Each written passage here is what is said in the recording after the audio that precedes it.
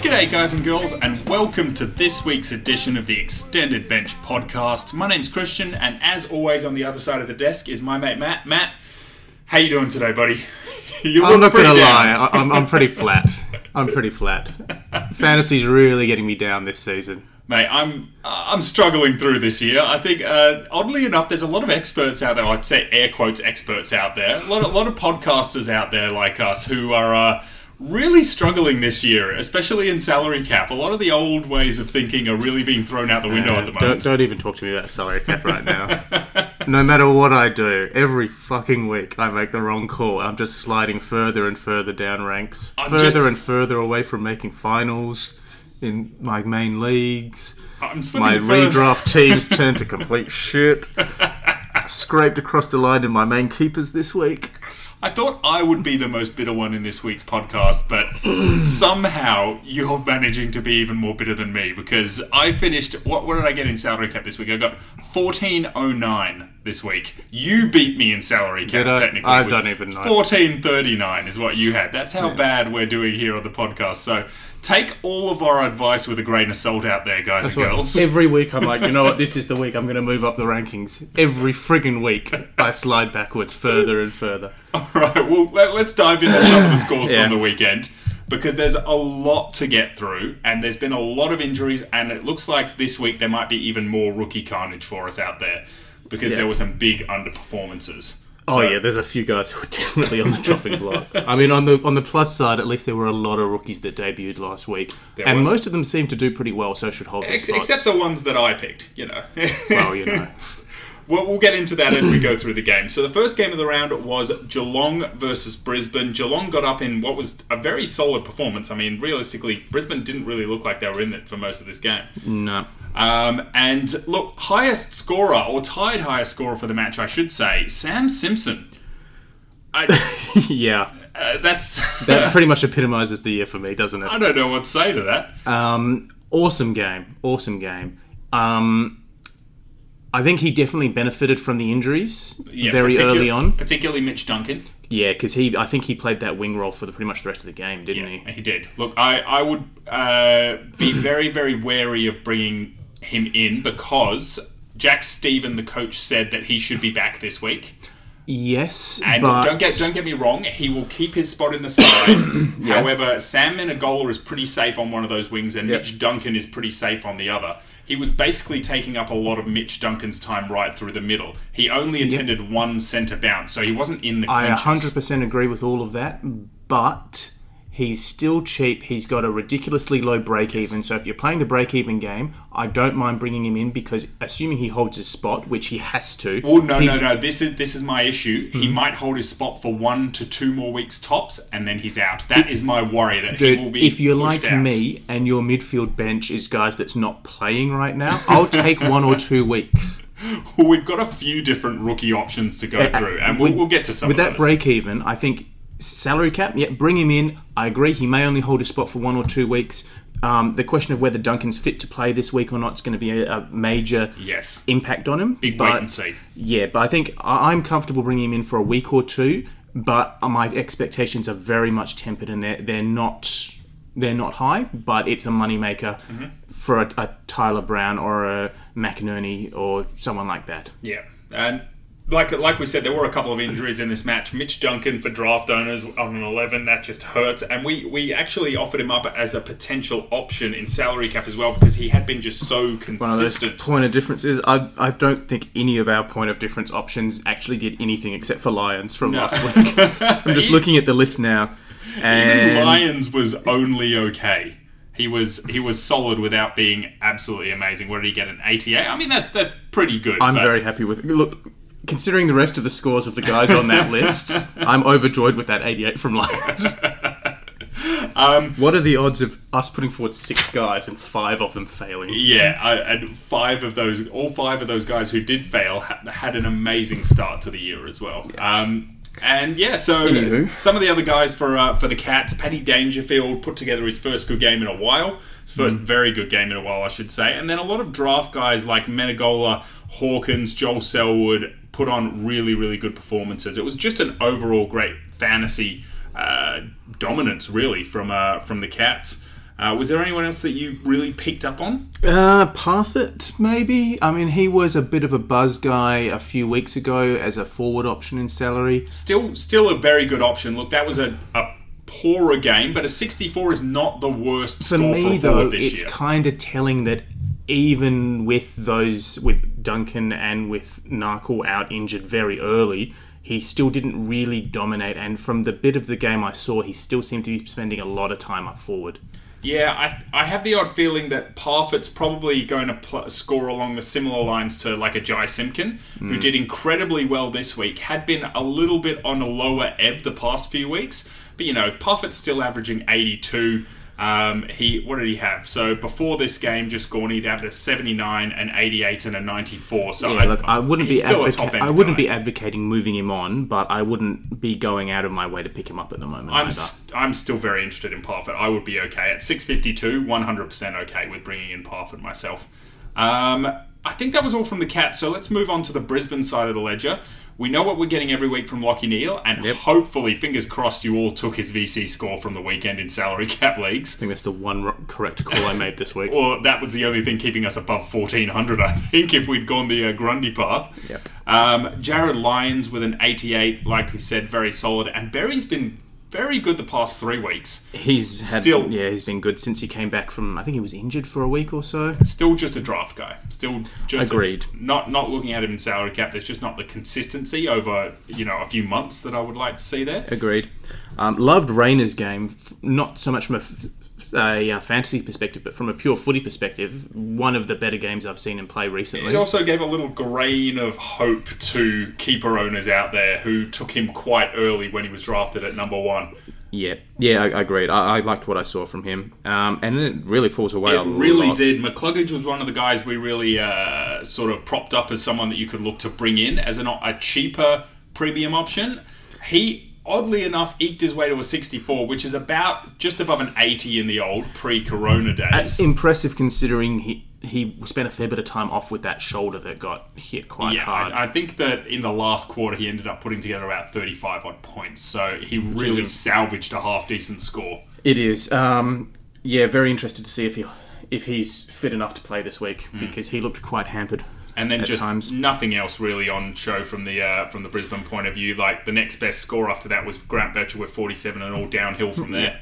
You got to reckon that Starcevic is probably on his last legs at the moment. He outperformed some of the other guys. If obviously he's starting to get towards reaching his break even, you need to look at starting to maybe find a defensive rookie to bring in for him. But if he's still playing, there's other priorities. Yeah, his break-even at this stage is 46. So if you've got him as a cash cow, you've got to move him on at the moment. Unless someone's not playing. Like, if someone's not playing, that's the priority, surely. Yeah, that goes without saying. Yeah. Well, no, that goes without saying, assuming... So, if you've got the luxury of playing... You've got enough playing guys on the field anyway. Yeah. I would get rid of Starcevic over a non-playing person because a non-playing rookie who's not going to lose cash. Okay, yeah, that's fair enough. But I would be surprised if anyone's in the position of having that luxury.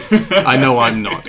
I know I'm definitely not. All right, let's move on to the second game of the round, which was Collingwood versus Hawthorn. Again, one-sided. Hawthorn never were in with a chance. And again, some very good fantasy scores from Collingwood. Treloar, Adams have been very good this year. Adams starting to buck that Treloar trend a little bit. Yeah, they're both doing well at the same time. We'll see. Darcy Moore with an 80, and Maynard was very good again. Has Darcy Moore taken that Howe intercept role? Maybe, but he wasn't particularly good last week from memory. Howe was out again last week. I just think this was one out of the box. I'm not going out of my way to pick him up in drafts, but he is on my watch list to keep an eye on. Yep. I think I haven't actually checked his exact numbers, but I'm pretty sure he's fairly low ownership in most draft leagues. So he is on the watch list for me. The big talking point, obviously, everyone wants to touch on it, is Brodie Grundy with that 53. That sucks for people who went, I reckon that Brodie Grundy will outscore Neale's 98. Obviously, you're looking at least 46 less points. And yeah, that would have hurt your scores. It's not the end of the world. I've heard some people saying trade Brodie Grundy out so that you can get that extra cash and then trade him back in after his price has bottomed out. I think that's just silly. I think that's a massive luxury at the moment. I don't even think it's necessary. Honestly, you're going to run into trouble when he scores 130, meets his break-even next week, which is very likely knowing Brodie Grundy, and ends up actually going up in price or middling out, and you're having to try and find the cash to bring him back in. Yeah, I think even if you think it is a good move, I would be really surprised if you don't have bigger issues to solve in your team this week. Yeah, exactly. I mean, obviously, people are looking for cash wherever they can find it, but this isn't the place you should be looking. If you own Brodie Grundy, hold him. And if you didn't have Brodie Grundy, well, you're one of the lucky few because he will be hopefully a little bit cheaper for you in the next few weeks' time. Yes. Couple of young guys coming in for this game, Isaac Quaynor and R2. I should have practiced this beforehand. I'm not even going to try and say it. The debutant. Bosun Vilagi. That's a pretty good effort, I think. That's as close as I'm going to get. So, both solid. Quaynor looked like he had a lot of good attributes. He moved very well. He got to the right spots. It seemed like he stole some of the ball off some of the other backline guys at times. Maynard really made a late charge to get to that solid score. He was doing terribly for the first half, and Quaynor actually looked like he was playing that similar role, that offensive role in defense. So, look, I don't think that's anything long-term, but just for keeper league owners, interesting one to keep an eye on if he's unowned in your leagues. Yes, agreed. We'll move over to the Hawks.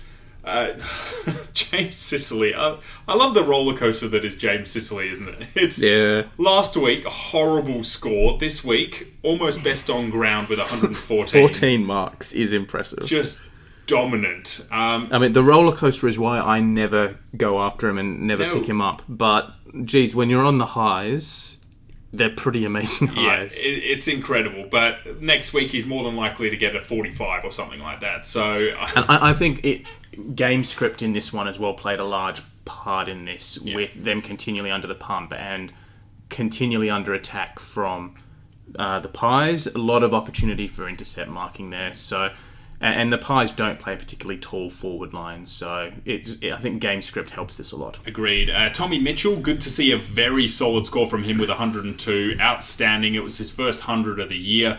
Hopefully he can keep that going because he needs to stay in my side as long as humanly possible, given all the other trades I need to make. Look, there was a lot of draft guys in here that performed adequately, but the big one I want to talk about all the way near the bottom is Chad Wingard. And that just bloody hurts. I mean, 42. Come on, mate. You were going on a tear. And I'm blaming this once again on Alistair Clarkson. You do love blaming coaches. I do love blaming coaches because the guy wasn't touching the ball. He just couldn't get near it. He wasn't going to their forward. No, exactly. His team wasn't getting it forward. Maybe get one of your stars who is incredibly capable in the midfield into the bloody midfield for a few rotations. Had, one centre bounce attendance, I think? Honestly, I understand coaching is a very difficult job that requires years of experience and nous, but some of these things just seem very, very simple. Like, put Chad Wingard in for a few centre bounces. Move the magnets around a little bit. Another rookie, Will Day. Will Day looked really good. Keeper leagues, keep a close eye on this guy. I was big on him pre-season. I do. And he just knows where to get to. He reminds me a lot of Grant Birchall. He knows the right spots to be in to pick up those plus sixes. And he will be very fantasy relevant in years to come. He plays very well off both sides of his body as well, so players will want to get the ball into his hands. Yeah, the only risk is he's a stick insect, so if anyone runs past him too quickly, he's probably going to snap. If there's a light breeze, he might blow off the ground. But yeah, it looked really good. I think we might move on to the next game of the round, unless there's anyone else from Hawthorn that caught your eye. The only one I was looking at was Isaac Smith because he's had a couple of good games. He's had a couple of bad games. I was just checking his ownership. He's only 92% owned in Ultimate Footy leagues. So there's a few leagues out there where you could go and grab him. I imagine there would a lot of those leagues would be the 5 midfielders or 4 midfielders, 1 ruck, 3 forwards, 3 defenders. That really, really small team size. Surely in any draft league of, a significant team size, he will be owned by every single coach. So if he's not, absolutely go out and grab him. Why not? He's a very good player. Okay, Fremantle versus St Kilda. What a comeback. I don't even know how to explain that. What a comeback. That still somehow crushed my soul from a fantasy perspective. I'm going to assume that, because you're a big Fremantle fan. I am, yes. That it crushed your soul because of the main man, Andy Brayshaw. He was everywhere. He was everywhere. And once again, I'm putting it down to the coach. Nat Fyfe goes down with an injury 2 weeks ago, so Andy Brayshaw, and this is obviously the week after both of us have traded him out, because he was just doing absolutely nothing, playing in the forward line and getting 0 game time. Yeah. Is forced to play in the midfield due to Fyfe's injury, blitzes it, and the coach realises, maybe we should play him in the midfield. Apparently he had been nursing a tight calf. Well, apparently you should maybe release that information to the public. That would be nice. I mean, there'd been some snippets of it, but even so. I don't remember seeing any snippets of a tight calf, otherwise I wouldn't have picked him in my side. But no, it wasn't pre-season. It was when we had the restart and he had those first few poor scores. There was the story going around that it was because he had some tight calves or a quad or something. It was pretty bad in the first round as well, from memory. Yeah, I don't know what the excuse was for that one. Look, Andy Brayshaw, outstanding. If you traded him out of your side, you can't really bring him back in now, unfortunately. I don't think he'll be a top 6 forward. But then again, we had Chad Wingard in our list of top 6 forwards last week, and he's blitzing Wingard at the moment. Who the fuck knows? Yeah, fucking hell. It's ridiculous. It's just a salty podcast this week. It really is a salty-ass podcast. I think that if he does retain the role he's got right now, he definitely comes into the top 6 and kicks Wingard or somebody out. Yeah. The question is whether he'll retain that role. I think considering how good Fyfe looked playing as a key forward for them. Did they do that mostly, though, because he was still recovering from a hammy and they don't want to test it? Combination of that and game script, with Darcy going down early, so Lobb had to play in the ruck, plus Lobb rolled his ankle and was a little bit hampered as well. They didn't really have too many other tall forward options. Yep. So they played Fyfe up there. So that, I think, definitely impacted on it. He looked good playing the role as well, so I can see them persisting with it for at least another week or two.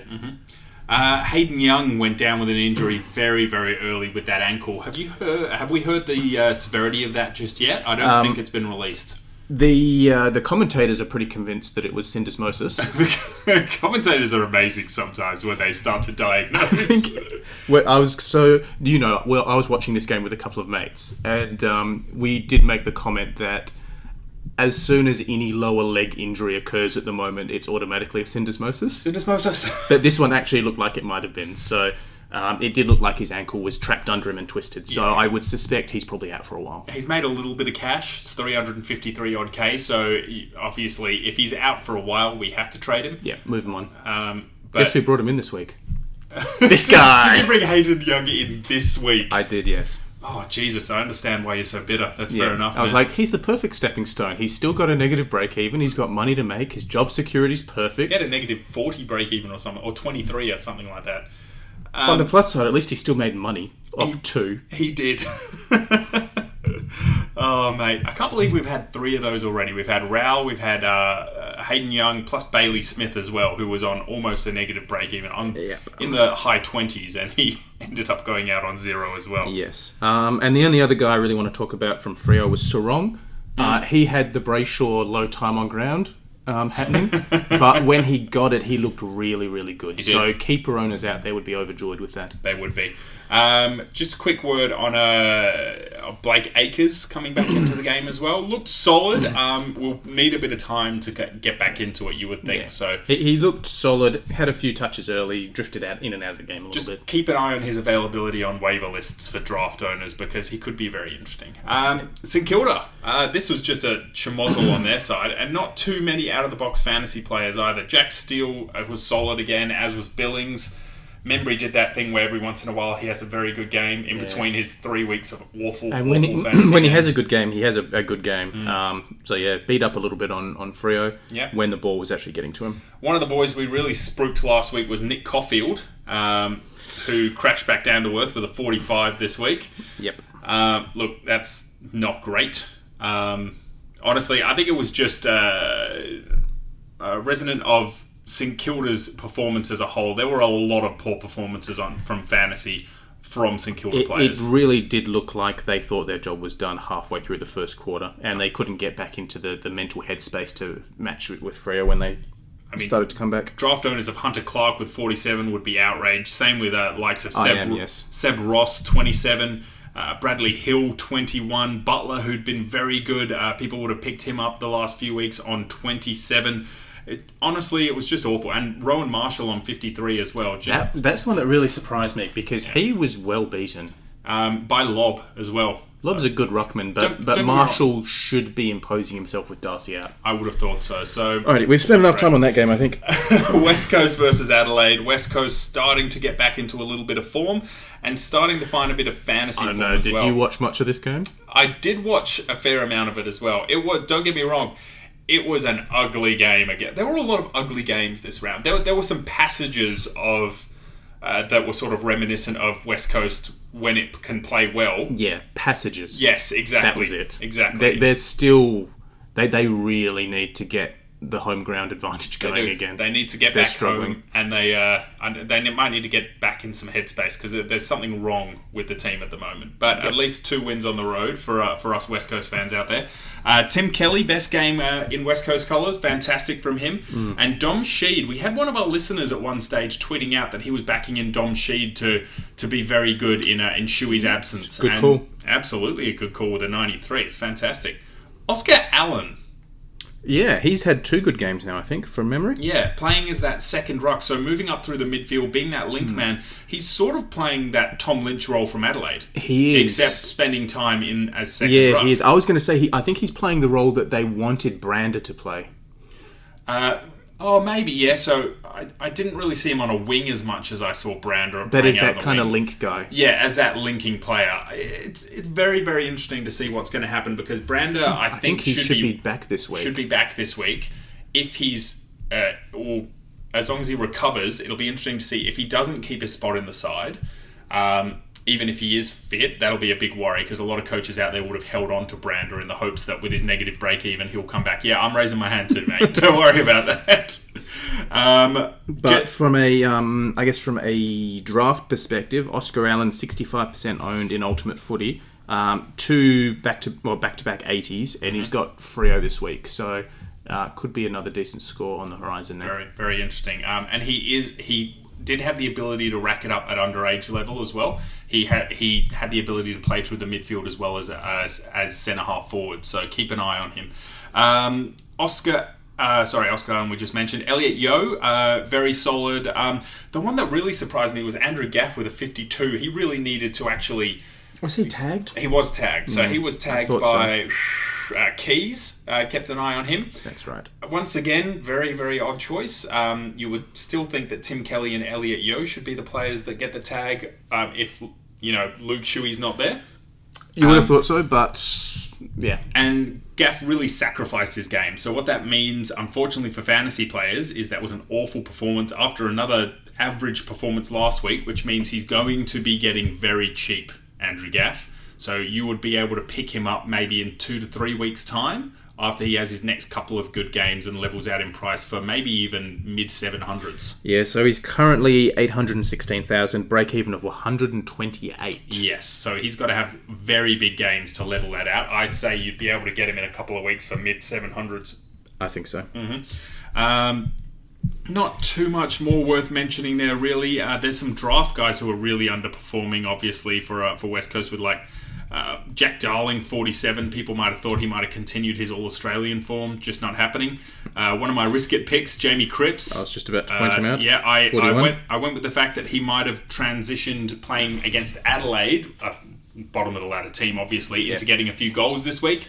Didn't happen. He's really out of form. Same with players like Liam Ryan, Josh Kennedy, players like that. You would assume one of them at least would have turned up or gotten a very good score and a few goals, but just didn't happen. Yeah, the Eagles forward line is looking really dysfunctional at the moment. It's odd. The midfielders are doing all of the work, and it's not looking good. On the Adelaide side, Riley O'Brien, after... credit to him, he did what he said he was going to. He got around the ground, he took marks... He intercepted as well. Yep. It was very odd. I had a conversation trying to say who won the rock battle out of Nick Nannui and Riley O'Brien. And if you're looking at the fantasy scores and the stats, Riley O'Brien wins it. But at the same time... Nick Nack obviously had more impact because that's what he does. Much bigger impact. Yeah. I don't think O'Brien would be embarrassed by his performance. No, I think it was enough to say that he drew close to being even. It was just the fact that a lot of Nick Nat's small things that he did resulted directly in goals. And that probably has the winning favour there. But Riley O'Brien, from fantasy point of view, 115, amazing. Brody Smith, just fuck you, Brody Smith. Jesus Christ. I mean, this is another one that we traded out. Added to Brayshaw. We'll get to another one a little bit later. Is this now he's playing the role we thought he was going to play? Yes, that's exactly what's happening. And 31 touches, 4 marks, 3 tackles, kicked a goal. He was everywhere. They're looking to get it into his hands. Just big fuck you to Brody Smith in general. So, back into the fantasy sides? Yeah. Look, honestly... If you want to get him now, you're basically trading him in as a premium. I don't know. Is he worth bringing in as a true premium player? He's only 617,000. So break even at 29. Last 4 scores of 73, 73, 75, 107. Mm-hmm. St Kilda and Essendon coming up. Oh, no, I'm just not 100% sure, to be honest. I mean, if you're looking at, say, Brander doesn't get a game this week, if you're looking at upgrading Starcevic, like downgrading Brander to a rookie and upgrading Starcevic, Brody Smith would be a very, very good option there, because that seems like you'd be able to have the cash to do that. Yeah, so agreed. That could be a very, very good option. But the fact that I'm saying that after trading him out hurts so much. Yes. Likewise. Matty Crouch, Tom Doody. Tom Doody's been pretty good. He has. Brad Crouch as well, all solid. Rory Sloane, after his first half-decent game in a while, breaks his hand and is out for 6 weeks. Draft owners just... I'm sorry. It's that just hurts. that year, isn't it? That just hurts. How long was it? 6 weeks? 6 weeks. So that's pretty much half the remaining season, isn't it? That was round 6 there, so it takes you through to round 12. And with round 17, if you've got 3 weeks of finals, you'll only have... So basically... You'll have 2 weeks before finals when he comes back. If he was playing half decently, I would say you're flogging him off to someone who's pretty much sewing up a final spot. Yep. But the fact that his form has been so poor, you're not going to get a lot for him. Exactly. You might still be trying to flog him off, but... it's a loss-loss situation, to be honest, unfortunately, with Rory Sloane. And Rory Laird as well has been okay, but not amazing. Will Hamill, honestly, from just watching the game, he looked like he was going to have a very, very good score and ended up on 42, which is okay, but he honestly looked like he was in for something closer to 60 to 7. He looked like he was everywhere. Yeah, he definitely did. He looked good. I think his job security is looking good, so still going to keep generating a bit of cash. Yep. McPherson, sort of similar story, not quite as comfortable looking, but did enough to hold his spot. I would think, and should be making a bit more money. Yeah. All right, we'll move on to the next game, which was Melbourne Gold Coast. Really close game for the most part, and Melbourne just managed to get away. Gawn just does what Gawn does. He just looks absolutely amazing again this year. Jack Viney, bounce back score from him, very good with a 93. Petrarca, again, had an amazing first quarter and then eked his way to a very good score within the last 3. And look, a lot of the guys that you would expect to perform well, I think from Melbourne's point of view, Bennell owners may have been a little bit underwhelmed with a 46, hoping that he might have been able to do something a little bit more, but he's playing now at least. That's the big thing. Yes. There's not really anyone else who's really jumping out at me. No, Angus Brayshaw owners, just that. Yeah, he's still bad. Yeah, still doing an amazing job of convincing us that 1 year was the only good year he's going to have in his career.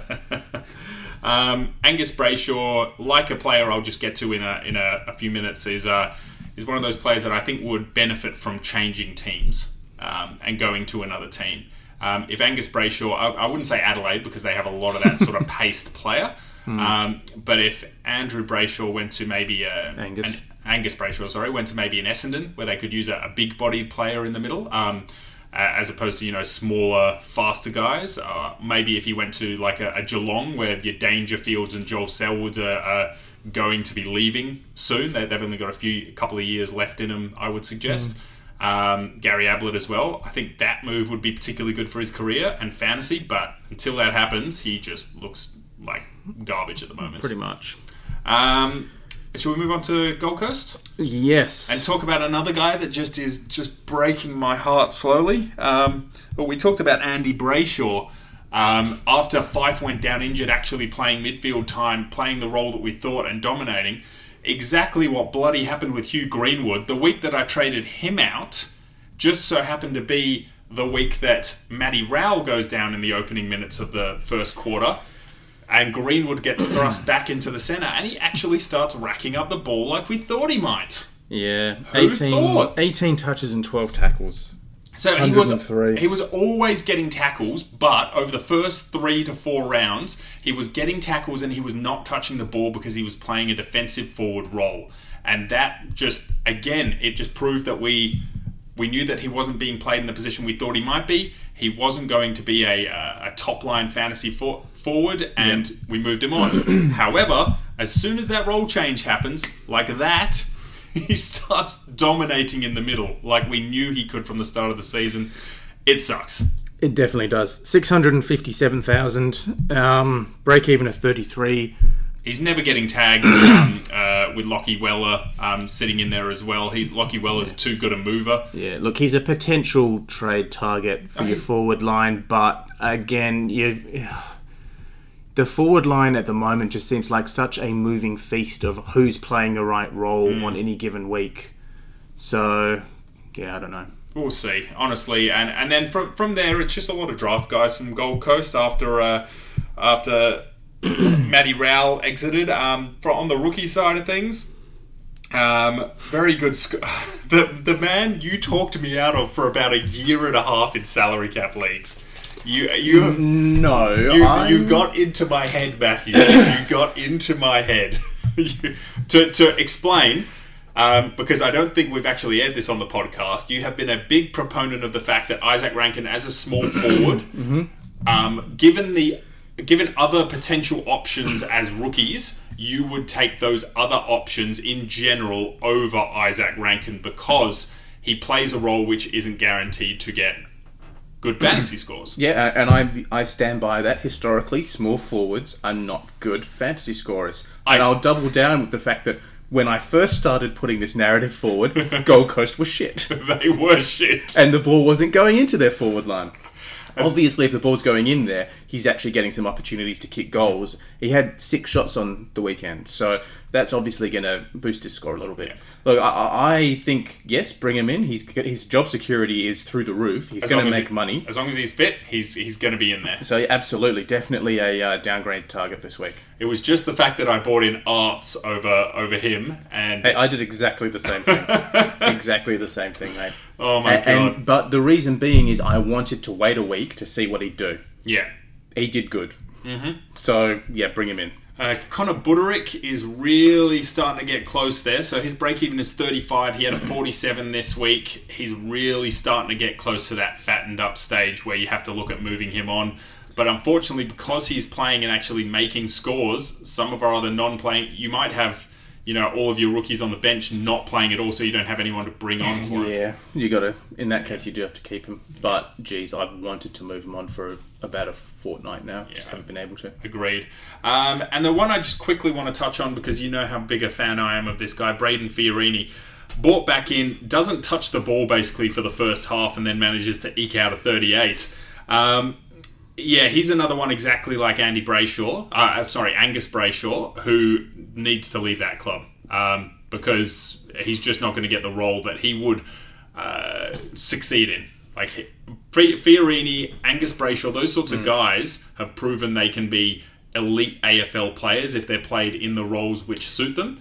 But they prove they can be elite accumulators. Yes, but we've had elite players who are accumulators before. If Dane Swan wasn't given the role that he was given, Dane Swan did not have the ability to do a lot of amazing things around the ground. I agree with you. Do you think he'd still do that in today's game? Dane Swan? I imagine yes, he would. Yeah, Okay. I think Dane Swan, one of the all-time greats, obviously, and nothing but respect for the original fantasy pick. But yeah, he was that good at what he did, at accumulating and getting around where he needed to be. I think Fiorini could be something similar. Angus is a little bit different, Angus Brayshaw, but Fiorini could absolutely be a Dane Swan style player if he was playing. I mean, even last year, we were talking about him as almost a premium. He was averaging 105 to 110 at one stage in the year. And their midfield was getting beaten every single week. It were 100%. He's not the main guy, but he should be playing as that second or third sort of midfielder for a team. Yeah, look, I agree. I think he's in the right role. He's going to be a great fantasy accumulator. I don't know how many roles there are like that in the league. It's like tough. You've already said, 2 guys have to leave teams to get those roles. There's only 18 teams in the league. Yeah, it's a good point. And there's a lot of players out there that are accumulators. It's just, it's tough because, so Melbourne is a little bit different, but GWS and Gold Coast in particular, there are talented guys in their depth chart that aren't getting played in the roles they should be. So, Haitley would be getting games every single week in the midfield for about 15 other teams in the competition. Tom Green as well wouldn't be getting played in the forward line as much. Caldwell would be getting played regularly for GWS. And there's guys like Flanders who, if they were fit, would be getting games for other teams. So it's tough to say. On to the next one? On to the next one. Who have we got? We've got Essendon versus North Melbourne. Essendon ran away with this one in the end. Andy McGrath keeps on keeping on with a 98. Very good score from him. Yeah, he's going really well. Yeah, Devon Smith, again, he's another one I traded out just as he started. I mean, to be fair, he's been pretty rubbish the whole year. He was rubbish, and now he's had 2 80s on the trot. After actually, if Shield loses his contesting his tribunal charge, then he'll probably stay in the midfield and have another couple of good scores. Yeah, I think Shield will lose his contesting as well. It seemed pretty obvious to me. Honestly, all of the head-high knocks seemed pretty similar, and I don't know why they aren't all essentially getting the same. Well, actually, no, I do. I know why Ebert's not getting the same, and that's because, again, it's going back to the impact. So the guy he hit in the exact same fashion pretty much as all the others got up and just luckily didn't get injured, so he gets less time. I'm pretty sure the guy Shield hit, the medical report said he was fine, so that might help Shield, his case. didn't he hit Curtis Taylor? I don't know. Yeah. So he's Curtis Taylor came back and said that he doesn't have facial fractures. So that could work in his favour. Unlike Ben Long on Darcy, who had to miss the rest of the game and wasn't looking too great. Yeah. Okay, so some of the other guys for Essendon. Zaharakis is alive. He's still playing? He is. He's been playing for weeks. Yeah, you just wouldn't know it from watching the games. Yep. Jordan Ridley keeps on keeping on, doing very, very well this season. Breakout season for him, which is just stating the obvious. Shield is one of the guys we backed in as a premium contender. Don't know it. And he goes and busts out a 55 and almost busts someone's face as well. And we'll probably miss 2 weeks, at least 1 week. Jesus. Yeah, I got nothing to add to that. Should our new topic? Should our listeners actually be paying attention to our advice? I'll be honest. I'm amazed every week we have listeners. We thank you all for joining us, and so we're not just talking to ourselves here. Exactly. All right, so we'll move on to North Melbourne. Todd Goldstein, 108. I mean, Still again, keeps getting it done. Look, we've talked about it before. I would prefer Grundy and Gawn at the end of the season. But if you own Goldstein already, keep him. Yeah. He's doing a really good job. If you own Goldstein, you just keep him. If you don't own, say, for example, between Gawn and Goldstein, I would be chasing Gawn before I chase Goldstein. Yeah. Jai Simkin, fantastic game from him. Some of the draft guys like Pollock and Dumont as well, very, very good. Yeah. Another draft guy, Captain Risky Pittard. He is infuriating to own. I bet he is. I tell you what, 44, 43, and 33 weighed up against 70, 88, and 79. What a man. there's just infuriating. There's no middle ground. The standard deviation there, I would love to see who has the highest standard deviation of all players in the league, fantasy-wise. That would be very interesting. Yep. Look, quick word on Curtis Taylor as well. So obviously no facial fractures, but solid chance that he might miss this week anyway with concussion protocols. So when's he playing? He's playing Saturday night. So 6 tough. days to recover. Probably touch and go, I reckon. Well, this was a Saturday night, so yes. Oh, 7 days. 7 days. Yeah, probably still touch and go. I think if it was a Sunday, he probably would play, but they've got much stricter guidelines in play this year for concussions. So we'll see. I'm just not sure, honestly, what to do there, because his break even now is pretty much leveled out with that 10. So you should be looking to move him on now sooner rather than later, and that sucks because he looked like one of the more solid cash cows that we had to rely on. Yes. Port versus GWS.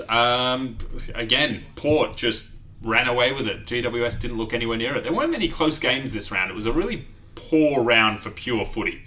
Yeah. On the fantasy side of things... I hope you all brought Whitfield in this week. I did not. I didn't either. I talked myself out of it with Cam Sutcliffe coming in, and that was, to be fair, the correct assumption given the first portion of this game. So Cam Sutcliffe didn't play directly on Whitfield at all times, but he played on him when he went basically past halfway into the forward line. So they didn't really care so much about Whitfield racking it up in defence, and he barely touched the ball in the first half, barely. But when he went forward, Cam Sutcliffe would look after him. Cam Sutcliffe went off before half-time. He was injured and out of the game. And in the second half, Lachie Whitfield had something like 85 to 90 points. He just went absolutely mental. I mean, yeah, get him in this week. I'm getting him in this week. That's my number one priority. I was going to, and then I realised that I wouldn't have a backline. So I can't. Unless Starcevic somehow holds his spot. Yeah, so I'm probably in the same position. I'm relying on either one of Starcevic, Trent Rivers, or Brander playing in order to have a full backline. So if none of those three guys play, I probably have to upgrade my backline first. Sucks to be us. Alrighty, who's next? Alright, so we've got we jumped into GWS, so we may as well go through there. Nick Haynes keeps getting it done. I wonder when the defensive tags will be coming, but for the moment, clear sailing, and he looks amazing. He looks really good.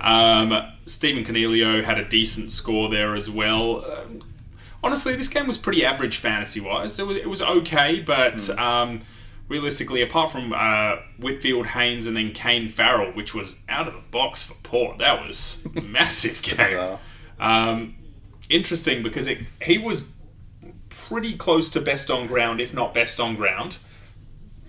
I would think that would at least secure his spot for the next month. Draft owners keep a very sneaky eye. See what his ownership is. It's pretty low. Yes, pretty low. He's a very interesting one to potentially bring in.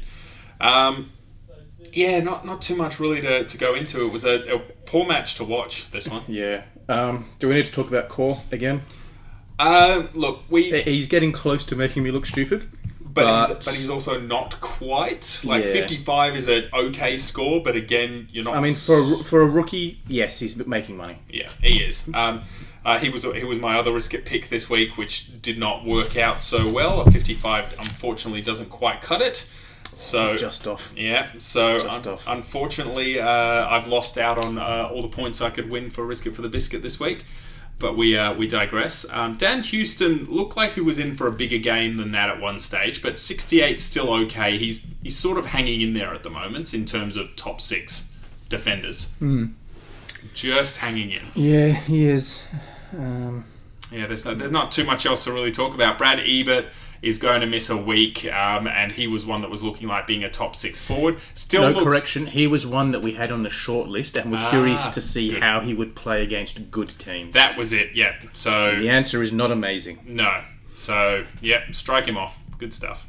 He did tend to do that quite a lot through his career, where he would dominate the... Yeah, even at his height of fantasy scoring, playing as that hard-running midfielder, he was infuriatingly inconsistent, so... He's just sticking to form, really. I remember the bad old days. We'll move on to the next game of the round, which was Richmond versus Sydney. I mean, talking about bad games, this was just awful. I mean, honestly, it was hard to call this a game of football at times. Resulted in some pretty solid fantasy scoring because it was just chip mark around the back line, but really it was just terrible to watch. Richmond side of the ledger... was so Kane Lambert. We backed him in last week. We said this guy is going to be one of the main recipients or one of the main beneficiaries of a lot of Richmond players being out, and he smashed it again with another 100. Yep. Big score. Jaden Short, very good. Camden McIntosh coming on. Shorts, I think, is benefiting from Hooley not being there, obviously. Yes. So I would expect both Lambert and Short to continue performing reasonably well. I chipped in and said Baker might be one to keep an eye on as well, and he did incredibly well. Very good score. Jack Graham, your risk it for the biscuit pick. Nice little obvious one for you to pick up on there, which is good. And 76. I'm going to claim a couple of points. I and would risk it for claim that. a couple of points. So you got 2 points for that one, my friend. Don't you worry. But we'll get to your next risk it pick, which was Noah Bolter, who had 28. Yeah, look, that one didn't quite play out the way I hoped. Yeah. Let's move on. Yeah, pretty much. Less said, the better. Just a quick one on Nick Floston. Had a great start to the season and is sort of levelling out at the moment and not performing quite up to the same standard. So draft owners, temper your expectations there after a really good start to the season. Yes. Do you want to talk about Dusty?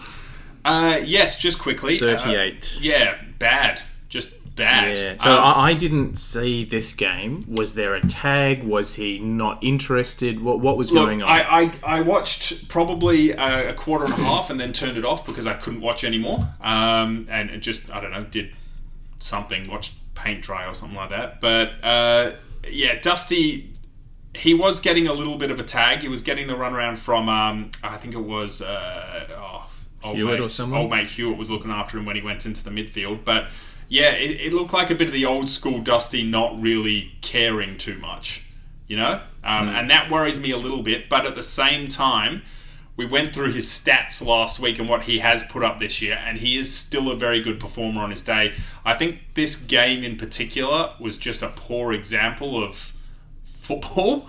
So I think I'm putting this one down to, one off week, and then he should bounce back next week, I would suggest. If he doesn't bounce back next week, I'm probably writing him off as a top 6 forward. Yeah, happy with that. Marlon Pickett was poor in the first half, but came back a little bit towards the end.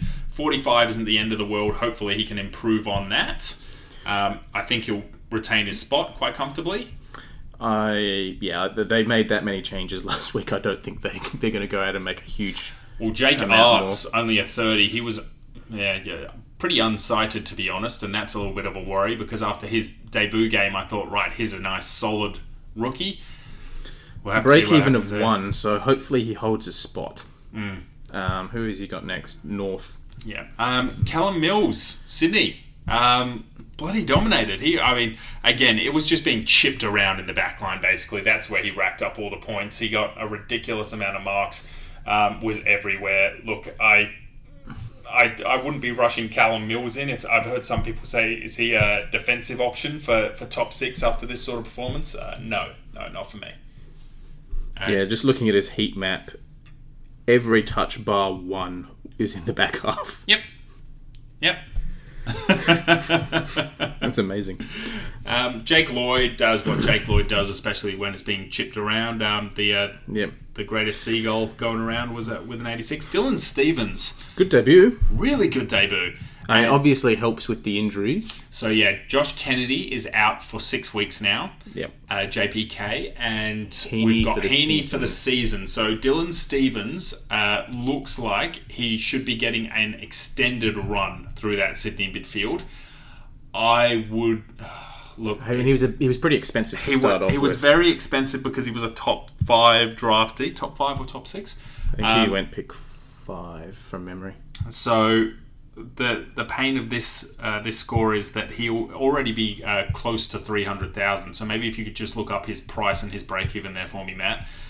If he's too expensive, it's almost not worth it because you really have to be making some cash for those other upgrades at this stage. Yeah, he's 288,000. Yes. So you're going to need money to move a Tyler Brown or a McInerney or one of those sort of guys to him. But his break-even is 5, and you'd think his job security is pretty good after that performance. So, quick question. If you had the choice between Dylan Stevens or bringing in Sam Simpson, I think the difference there is about...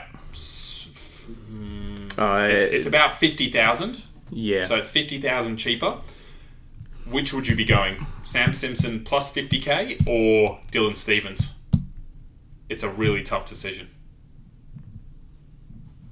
Honestly, I'm not sure. I think I would go Stephens if I could, because I'm just sick of having to band-aid guys not playing. And as good as Simpson was in his game, his job security, I think, is more tenuous. Yeah, I agree with that 100%. I probably very tempted by Stephens if I can afford it.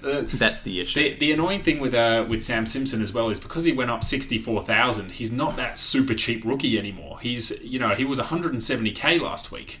It sucks if you don't own him. If you picked him up last week though, power to you. Amazing pick. That was fantastic. Yeah. One of our other guys that we've been pumping up all season, Lukey Parker, 44. Yeah. Don't I know it? I don't really know how that happened with JPK going down. I honestly thought he would have dominated, and it was a wet game as well. Yeah. I thought he would dominate it, but I guess again the ball was just in the back line basically. And because there weren't many goals, there weren't many centre bounces either. True. So just all up average. Average game. Average. Yeah, let's move on. Last game of the round, Carlton Bullies. Finally, we say, I know it was a blowout, 103-51, but this was a very entertaining game of football to watch. I don't know if you watched any of this one. No, I was busy all Sunday. I didn't catch any of them. Very entertaining game. It was high pressure. Their tackling was amazing. The skills were there. There was some good fantasy scores as well, and a lot of fantasy players to keep an eye on. It was all up. It was just a very good game to watch. So for the Carlton side of the ledger, Curnow has been very solid. He's such a good draft player. He's that guy that you pick up as almost your last midfield spot. No one ever looks at him. He's perennially. Good word of the day calendar insert to the podcast there, Matt. No one ever pays any attention to him, but yeah, he always goes reasonably. Mm-hmm. Eddie Betts with those goals managed to get a very good score there. Jack Martin was very solid, and Sam Walsh has been improving after a slower start to the season. Look, the one I really want to, or the two I should focus on, Sam Doherty with a 63. He really struggled for that. They really paid close attention to him, the Bulldogs. But it was good to see Carlton perform well without relying on Sam Doherty or the next guy, which is Paddy Cripps. You've got to scroll a fair way to get to Cripps, don't you? Well, don't I bloody know it. I've still got him in my salary cap midfield. 49. So I'll just stop you there. Yeah. As frustrated as you are by that, he still outscored my Parker. Yes. So Paddy Cripps did get injured. He had a shoulder thing and he was sore all night. I would expect Patrick Cripps to play on next week, but again be very worried by the fact that he might be playing sore again. He'll probably have an injection in there before the game starts, and that leaves me very worried about his scoring capabilities for not just next week but the rest of the season if he's carrying a very sore shoulder every single week. Yeah.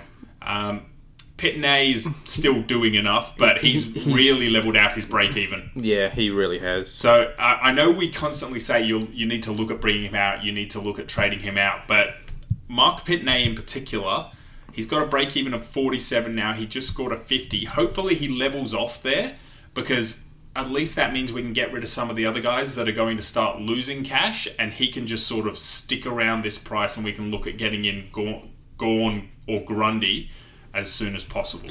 Yeah, it's 491,000. It's going to cost so much to get the next guy. He probably hasn't made as much money as we'd hoped, to be honest. No, he hasn't. I mean, he's made 186, which is great, but after that start to the year, we're probably hoping.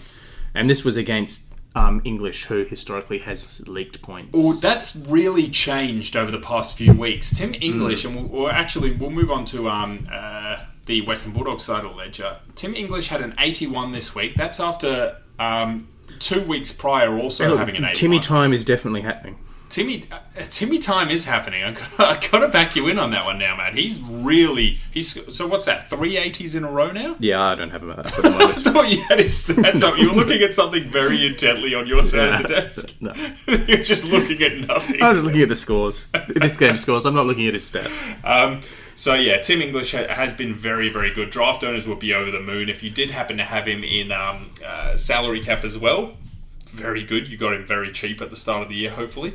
But yeah, Ruckman aren't dominating as much against him. So there's obviously he had 27 hitouts. Yeah, that's almost like a record for him. And he's already played Grundy this year, which means he's not playing him again. He hasn't played Gawn, who that would be probably the one other Ruckman that I expect to dominate against him, but he's played Todd Goldstein. So for the rest of the year, it looks like it's pretty smooth sailing for Tim English, to be completely honest. I would expect the scoring to continue well into the future. Bontempelli bounced back from a poor score last week with an 88.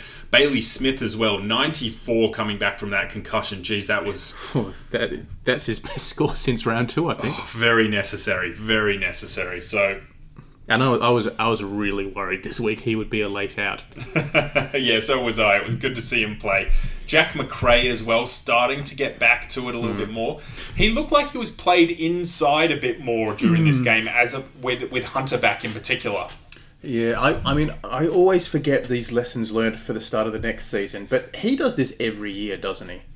Starts off slowly and then comes home strongly at the end of the year. Yeah, I think... You're probably right. I do remember it happening a fair bit, but yeah, it's tough because he is just such an amazing player that when he goes on those runs where he's averaging, before Corona, he was averaging like 130 or something like that. You just need to have him in your side. Yeah.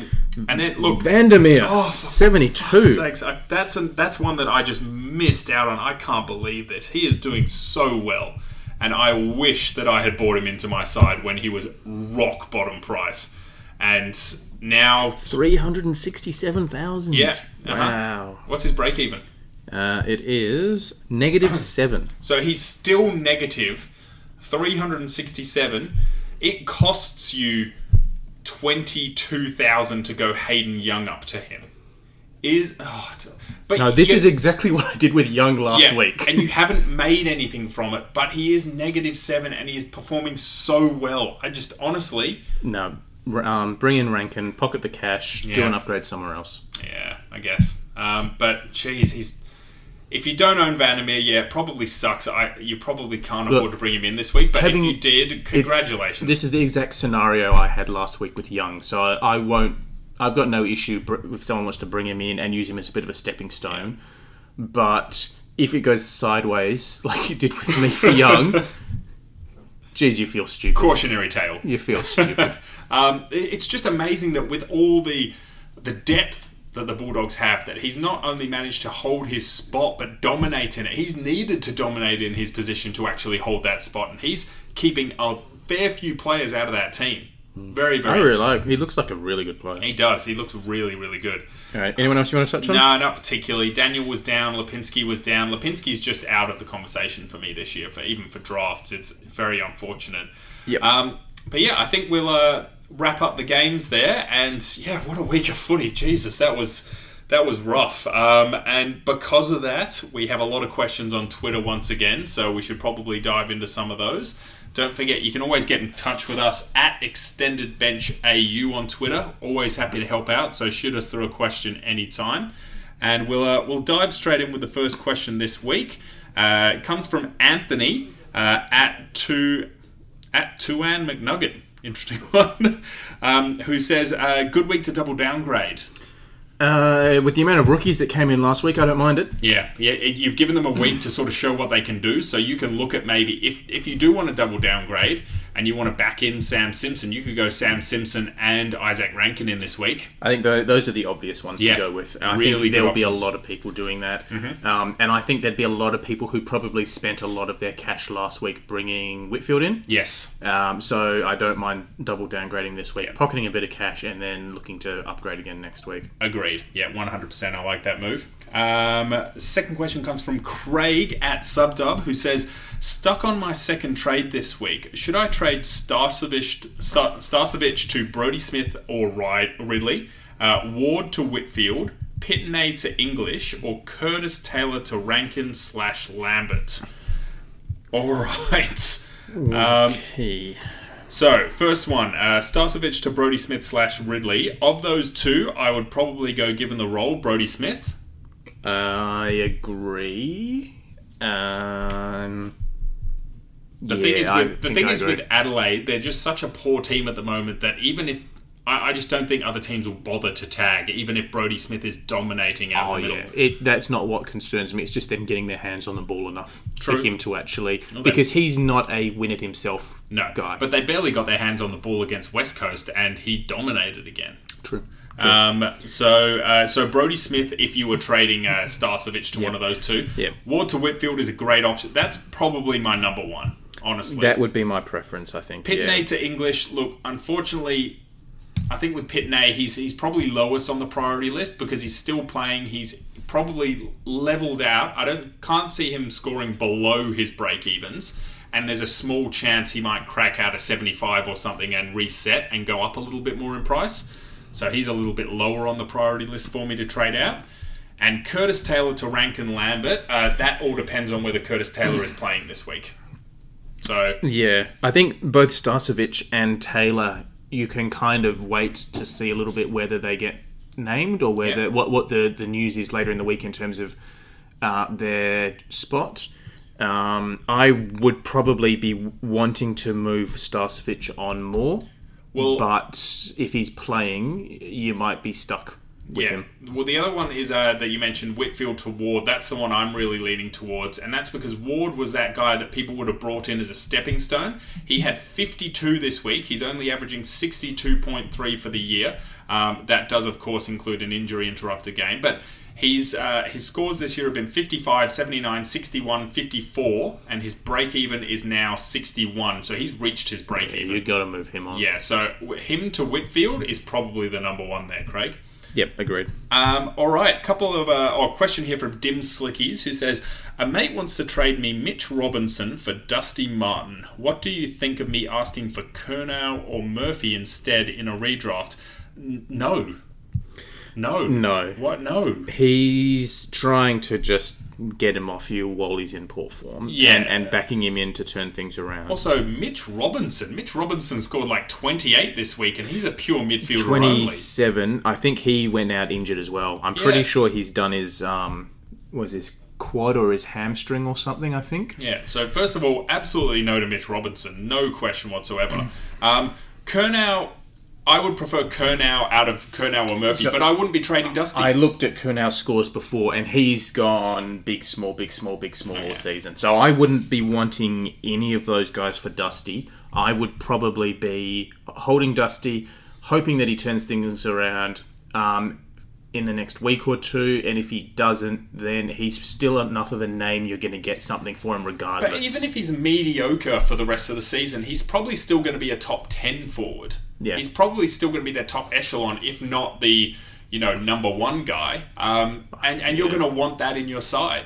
Yeah. Like there's just it's a tough year this year. So no, I wouldn't be getting rid of Dusty for that, mate. He's going to have to offer you a whole hell of a lot more than Curnow, Murphy, or Robinson. Absolutely.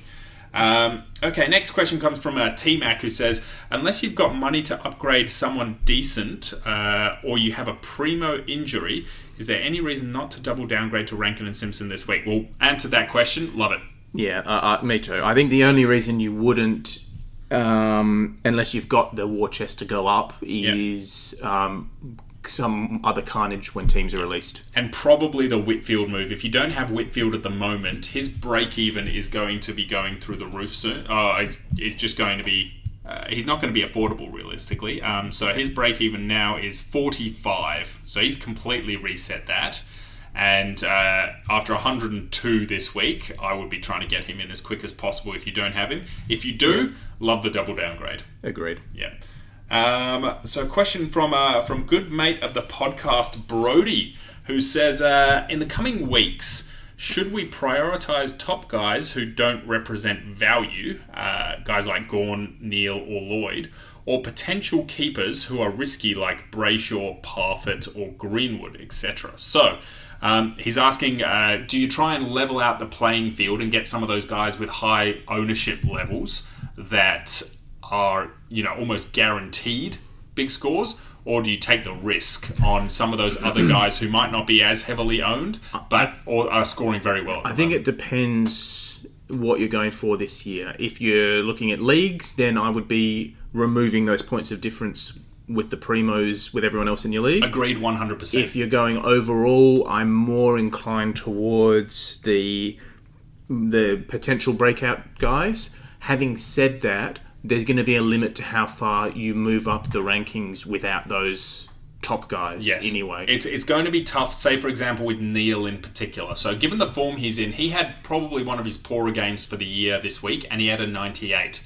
It's the first time he hasn't cracked the ton this year. Yeah, exactly. And the only... I just can't see... If you're ranked, in the top, say, the back end of the top 1,000, and you're trying to crack your way into the top 100, I can't see you jumping ahead of people into that top 100 if you don't own Lockie Neal. Agreed. It's tough because those other teams ahead of you will also have a very good structure around Lockie Neal. They'll have some interesting PODs which are performing for them. You're pretty much relying on an injury to Neal in the first quarter. That's exactly what you're doing. You're hoping against hope that everybody else is wrong.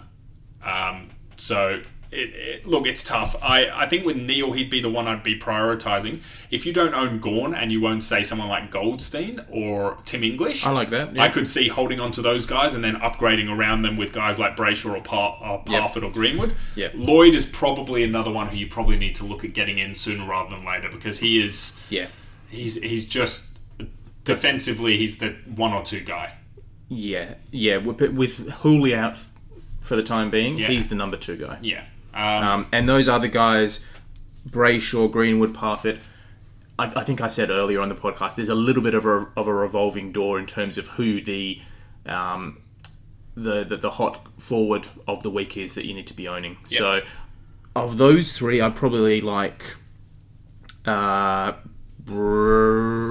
Greenwood the most. Yeah, I like Greenwood. Greenwood, Brayshaw. Parfitt, I'm not sold on because I think he's going to spend a lot of time in the forward line, which may impact his ability to actually rack it up. I still like Parfitt, but I agree with that ranking at the moment of Greenwood, Brayshaw, and then Parfitt, given the roles that they're playing. Okay, next question comes from Dudders, who says, let's see if I can do the trades I want again this week, he's got McInerney to Simpson and Ebert to Whitfield. Love him. Yeah, that's perfectly fine. You need to trade Ebert out for someone this week because he's missing. And he's not performing really well enough against those big teams to say that he'll be a top 6 forward. And McInerney to Simpson does make you about $60,000, and at least it moves someone into your team who might be playing. If McInerney, having said that, McInerney may regain his spot with JPK and Heaney out. Yeah, if McInerney plays this week, I wouldn't do that trade, and I'd look at someone else in your midfield to trade Simpson out to, or like a DPP switch. I think from memory, McInerney's break-even is still pretty decent. Yeah, it's not great, but it's not terrible. His break-even is -4, so actually that's pretty good still. So if he's playing this week, do not trade him out, no question. And like you say, with those injuries, there's a chance he might come back in. Okay, next question comes in. We've got another one actually from Dudders, who says could easily get rid of Pickett instead for those picks, or Green, but I reckon they have a bigger ceiling. Should I wait until Thursday to see? So Pickett, I'm not convinced actually has a massive ceiling. No, he doesn't. But I think he's got decent job security at the moment with all the injuries that they've had. I think they'll want to settle things for a week or 2 before they make any more drastic moves. Green's an interesting one though. So Green was solid. We're thinking Tom Green? Tom Green, yeah. Green was solid this week, but he's on that sort of periphery of GWS's team, and they had a bad loss this week. There's a chance that he might go out for someone like a Caldwell. Potentially, yeah. Potentially. So, because him and Haitley and those sorts of guys are on the fringes, I think that Daniel Lloyd actually injured himself, so there's a chance maybe that's just the one change that happens. But did you see that bit? So this is the one part of the game that I saw, was I think on the half-back flank where he got the ball and sort of weaved and ducked his way between 3 guys to kick it. Jeez, he looks good. He really does look good, doesn't he? And off that alone, I'm saying hold him. So we'll have to wait and see. It's all about waiting to see what the teams are named as at the end of the day, because right up until Thursday, an hour and a half before bounce down, we don't know what our moves are going to be. You've got to wait and see what the teams look like. Having said that, of those 3 potential rookies that Dud has mentioned, was it McInerney, Pickett, and Green? I would probably be prioritising holding them, assuming they're all playing. Yep. I'd be... Probably Green would be the one I would be most looking at moving. Yeah, I'd probably be in a similar boat as well. So it's because Pickett, with those outs for Richmond, looks like he should have his spot tied up. And Green, I just worry a little bit about the job security there. But again, we got to wait for teams on Thursday. And the other thing just to keep in mind as well is the fact that... moving forward, there will be guys, or moving into this week, there'll be guys like Curtis Taylor who we've got to keep an eye on from an injury point of view. People who owned, if they still own Townsend from Essendon, need to move him on. Yeah, I've got my hand up too there. Need to move him on because he's basically met his break even, so he needs to go. Having said all that, with the news that we're going to potentially have some condensed rounds in the next month and a half or so, there is the argument to, if someone is playing, to hang on to him because having benches are going to be really, really important. Very interesting, yeah. Because so Curtis Taylor, maybe, if he's only missing 1 week with concussion, if he is out. Yeah. But still, he's sort of met his break even now with that 10. He has, but we've seen that when he's playing well, he can score well. Yeah, he can score in the 70s. And if teams are playing 2 games in a week because of the condensed games, or they've got the condensed rounds, they've got short turnarounds, there's going to be turnover of guys in teams, and I can definitely see people getting caught out without guys on the bench to cover. Yeah, no, I agree, 100%. So it's going to be uncharted territory a little bit. All right, and that brings us to the end of the questions and the end of this week's podcast. Thank you all so much for joining us again. Don't forget to hit us up at Extended Bench AU on Twitter. And as always, we will be posting our Risk It for the Biscuit picks tomorrow afternoon before most of you head into your waiver wire pickups for draft leagues out there, to give you an idea of some guys to look at who... might be, very, very low ownership and could come in next week and blitz it for you. But until next week, hopefully your pickups do a lot better than ours have been lately. Yeah. And hopefully some of our advice this week has helped you out. So we'll catch you next Monday. Have a good weekend of footy. Catch you.